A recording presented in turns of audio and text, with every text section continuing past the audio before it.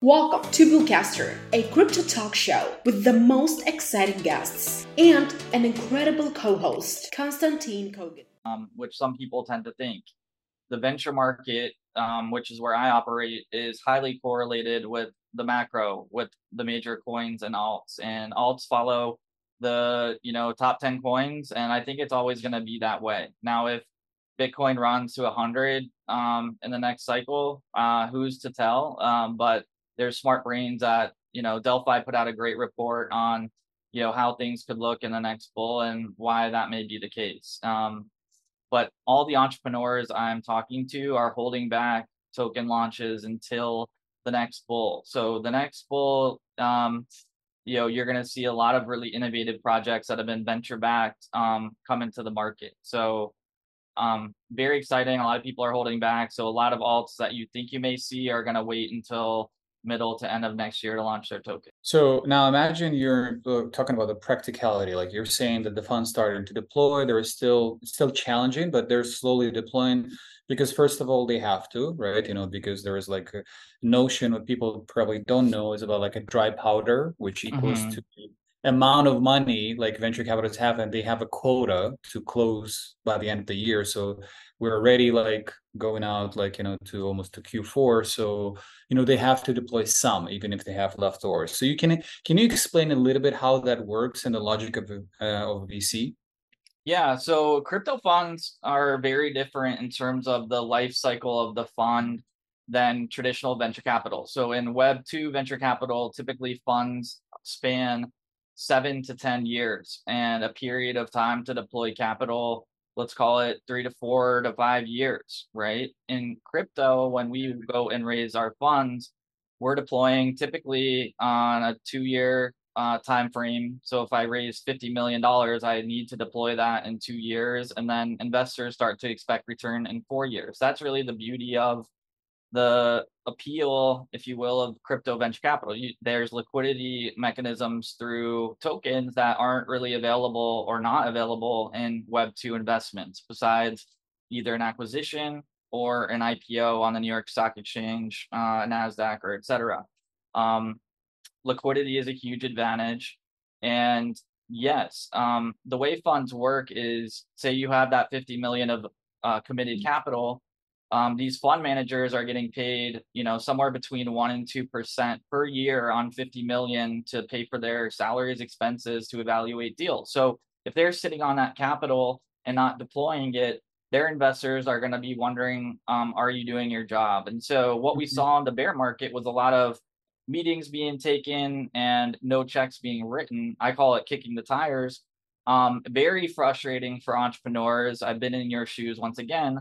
And so really the goal of entrepreneurs is to really seek out the check writers and figure that out as quickly as possible. Whether by asking venture capitalists, like, are they actually writing checks? How recently? And you should feel very fair to ask that to investors when you meet with them. When was the last check you deployed? For real. And you'd be shocked. I'm shocked that a lot of the names from the last bull that you recognize are not deploying now. And you have a lot of new funds pop up you've never heard of that are very, very active, like Redbeard Ventures that I just joined 2 weeks ago. We're deploying on 500K checks 2 times a month. I mean, that's what an active fund looks like. Okay, so it's a fair question, and that's kind of been the state of affairs. But the tiering and quality of the deal flow coming through is so much higher than the last bull, and so yeah, the bar has been raised, but I think that's a good thing. Yeah. And then the other thing which is interesting, like a lot of people are looking at that, there's a trend that not a lot of projects are actually launching their tokens. So the industry shifted a little bit to equity investments. So can you talk a little bit about this part, the difference between when you would deploy, let's say, to equity or tokens? Yeah. So traditional venture capital just invests in the equity. Web3, like I was just talking about, you have the opportunity to invest in the equity and or in the token. And so the meta of the last cycle from, let's call it 2020 to 2021, there was this whole meta around token only deals. Okay, meaning when you buy a token, you're actually not owning equity historically in the business. And it became a way and a vehicle for founders to have two routes to raise capital, one on the equity, one on the token. And so what happened was when the bear hit and token prices went down, 80, 90%, investors were kind of holding the bag if they hadn't divested those tokens or sold them, right? And so then they had no equity exposure, where the value is all held and where the revenue goes. And so now the meta has transitioned to investors asking for equity and tokens. Like for me, example, I will not do a token only deal because whether tokens go up or they're down, I need to have value on both sides of the equation to protect myself and our investors. So that is where things are at. Typically, the document's called a safe, simple agreement for future equity, and then a token warrant. And then each of those documents has valuation terms and ratios of equity to token. It's very complicated, but something I can write on Twitter and try to simplify for people. But it has moved up and down in what investors are expecting. But there are funds out there, that do token only deals. They're just more few and far between, and that's their mandate. But I would say that's an exception, not the rule. And I agree. And by the way, one thing from my side, I would add, that there are a lot of also syndicates, who are applying not at traditional VC firms, but who are actually fully focused on tokens only. And there is you would be amazed, there's hundreds of them already. Yeah. They may be small, so typically it's 10 to 50 people, right? So. Yeah, and I'm in a couple of leading DAOs, one being the DGen DAO, which is part of Knights of DGen, really cool entertainment DAO that has an investment arm, and then also Paladins DAO, which is a gaming IP and esports DAO. A lot of investors in there, and so we're going to start running SPVs, special purpose vehicles, which we're not a venture fund, we're a DAO, and we can run these vehicles for as small as $50,000 up to as big as you want. And we can charge carry, which is the profit for a fund, and just go raise from a lot of angels and people in the community. It's actually really cool. And then you can bring the value of the DAO. So if I write a check with Redbeard Ventures for 500,000, then the DAO can come in with me for another 100 or something. And then I get to add all this type of value to whoever I'm investing in. So yeah, there's really cool ways to fund companies. And you can also actually now raise capital within US frameworks through NFTs. NFTs can now actually equal equity. And there's a cool company called Venture Club doing it. And I'm encouraging a lot of my, it's like the angel list for Web3, and encouraging my portfolios to raise from their accredited investors in their community to raise money in this bear market. It's very creative. So yeah, a lot of options. Yeah, for sure. And we're looking to do that as well. So even though we're not a typical DAO, but we operate as a quasi DAO, right? So totally support us, and we can together help the industry grow. Before we jump into the questions from the audience, I just want to ask you, so there's an interesting report recently that was released by Crunchbase, so basically in the report that they talk about the Web3 funding plummets as AI steals the show, right? So do you actually perceive that the sentiment on the street, so to speak, that everybody's running after AI projects, right? And they're the Web3 kind of went a little bit to the backstage? Yeah, I think so. I think it has stolen the show a bit. And as investors and sentiment, you have to think about the people that fund the venture capitalists. They're called limited partners. So they have put their money into crypto funds. And like we discussed, token prices and valuations on the equity and the tokens are down bad right now. And so they're not feeling the love, and therefore traditionally a lot of the AI companies aren't exposed to crypto, so they're not down bad, and a lot of the excitement went to AI. But what I'm very excited about is the intersection of AI and blockchain, which is very up and coming trend when I'm receiving pitch decks. So whether it's AI music for games and blockchain games, for example, really cool things happening there, or AI to build user-generated content and worlds in games. And there's a lot of applications for AI and data-driven economy in games. And I talk about games because that's a big part of my investment history, but I'm expanding beyond. And there's so much AI and tooling that's being built in all sectors because if people aren't using AI, I'm probably not interested in investing in it, right? It's whether it's used as a tool or built in the product one way or another. But it's now come into crypto, and I think people, I mean, it's not one or the other now. I think they're melded almost perfectly, blockchain and AI. Mm-hmm. Yeah, I'm 100% agree. Like, I think there is a lot of applications and that will go hand in hand together. Thank you for this part. Now we want to open up the community part where people will ask you directly the questions, like from all different avenues, YouTube, Let's get Twitter. the questions going. I love it. Yes. So we'll go to the blitz level because there's a lot of them. Okay.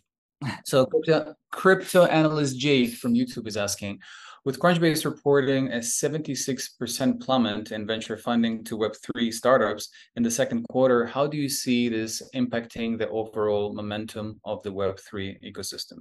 Yes, it's down, 70-80%, as you highlighted. And I talked about this when we last spoke, Constantine, but, still billions of dollars are being deployed. It's not a total winter. It's just that the bar is extremely high. People are asking now about what type of revenue you're generating. If you're at the seed stage, to get a multi-million-dollar seed round, we need to see product built, whether that's a demo in Figma or something that's actually in real life with users. And so investors have shifted their focus to traction, which could be revenue or users, TVL and DeFi, things like that. But I think people are now, the bull that people are expecting is almost tangibly close as we kind of come into the end of the year, that it's gonna pick up, in my opinion, and the funds that have been raised are there.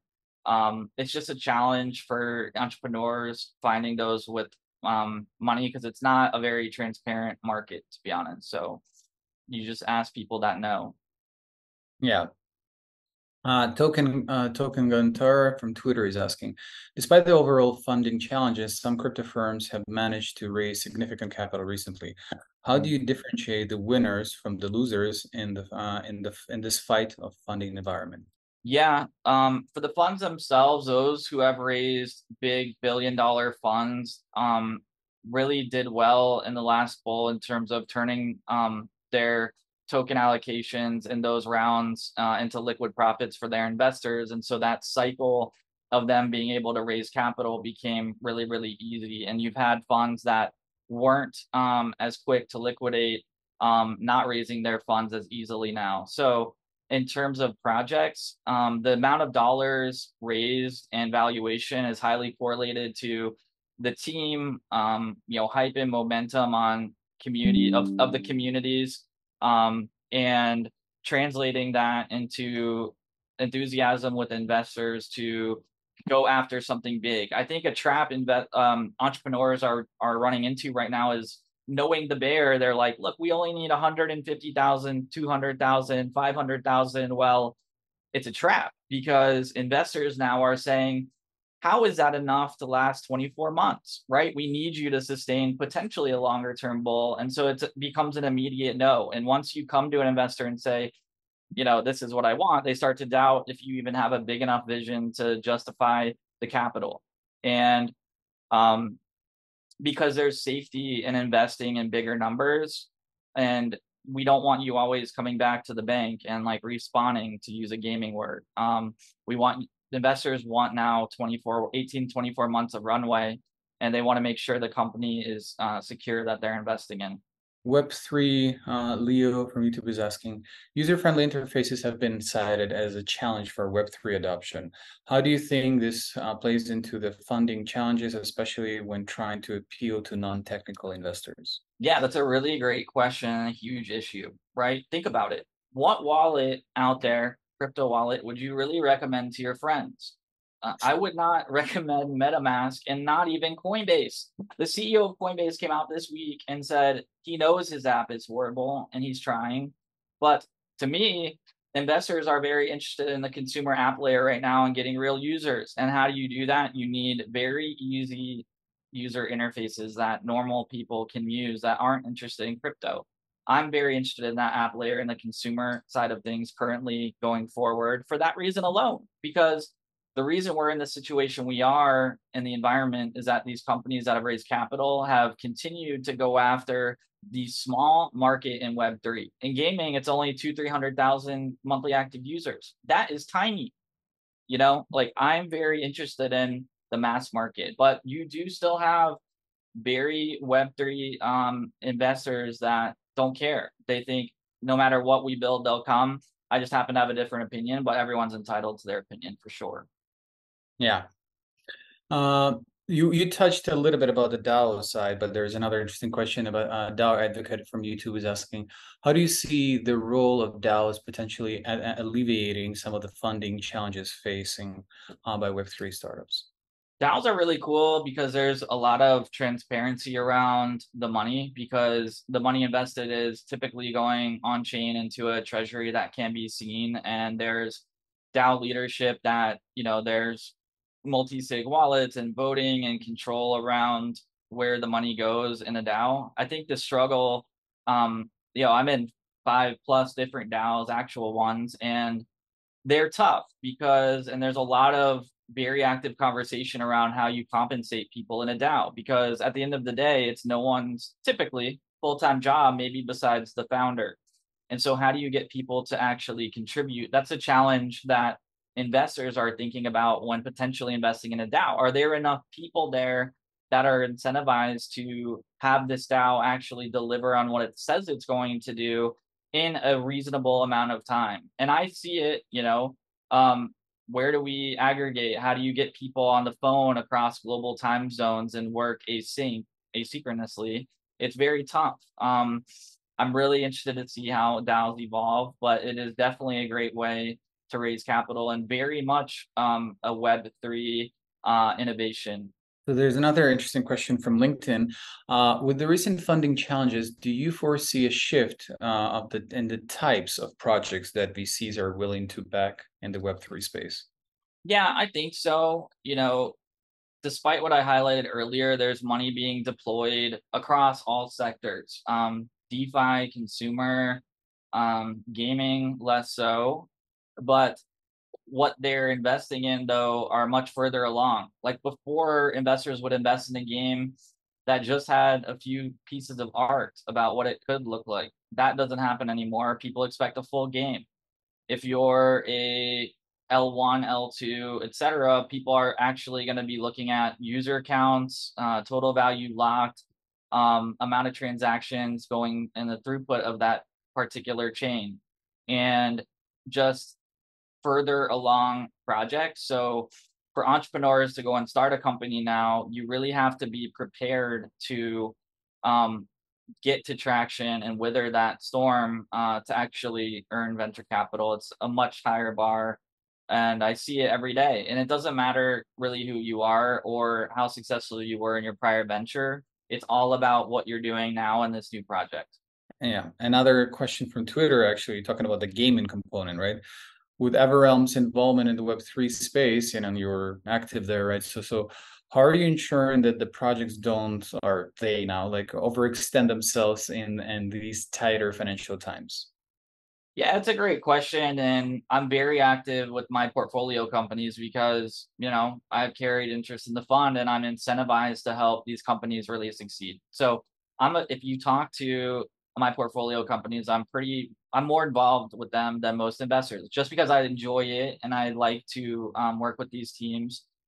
I see it right now. If there's not fully busy people 5 days a week, you know how startups are. They're actually, encouraging those employees to go maybe part-time and then, I'm constantly offering employees from one company to go work with another company for brief stints of time until the next round's raised, for example. And so I'm really interested in connecting available talent to open opportunities across my 30, 40+ different companies. And it's a one way I do think I can help entrepreneurs, and I'm thinking about building a little quick platform to help make those connections easier.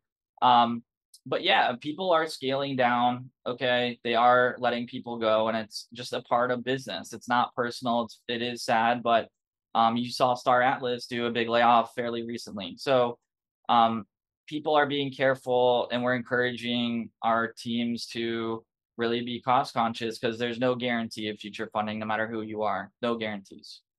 Yes, 100%. So another question from YouTube. So do you believe that the recent funding challenges in Web3 are a sign of a maturing market or a warning of a larger downturn? I think things are looking up, to be honest. You have, at least in the US, a political climate that needs to catch up to the rest of the world. And my opinion is that it will in a number of years. Mhm. Or else kind of there's going to be a dearth of talent here in the States where I live. I think the way the governments around the world are looking around crypto in China, Tokyo, Singapore, South Korea, very crypto friendly for builders, and the UAE, the Middle East, friends all over the world. And so they're making it easier for people to operate within the frameworks. And that leads to more builders in the space, in my opinion, because all the smartest brains that I know are coming into Web3. um, I think it's going up rather than down in terms of builders in the space. So another question from YouTube, from DeFi Duo, like, how do you anticipate the dynamics between centralized finance CeFi and decentralized finance DeFi to shift in the light of the recent funding crunch in Web3? Yeah, I have investments across CeFi and DeFi. I think the political climate will force certain things to become more centralized, at least in the US in the near term, if they want to operate here. Again, I know you have a global audience here at Bullcast, but I think decentralization is the ultimate goal, though, for all projects, starting with the wallets and how you, hold your own money. Okay. And then um, all the investors in the space are always asking, to what degree are you decentralized today? What are your goals for decentralization in the future, and how you can get there, and what's the path? Because that's really the ethos of the space. So I think, regardless of what people need to do in the short term to be compliant, I think the goal of most projects is to be decentralized, and that's what Yeah, people want to see. Yeah. that's an interesting observation, right? That's if we actually believe in decentralized systems, that's kind of eventually the goal. But I don't think all of It's the not an immediate thing. Yeah. exactly. Not some of the companies, I think they will never be decentralized. It's just by design they're different, right? Hmm. So Yeah. I guess talking about the activities, like we have a big Turkish community, so that's why the Love Turkey. question. I have friends there. Let's Yeah, go. so they're asking, what's your take on upcoming Istanbul Blockchain Week? Oh, I'm sure it's going to be great. I need to talk to my friend Tagul about that. And he's my contact. He's a scout for me in Turkey. And there's a lot of capital flowing into that area of the world from the Middle East. It's a great gaming hub for sure. A lot of talent there.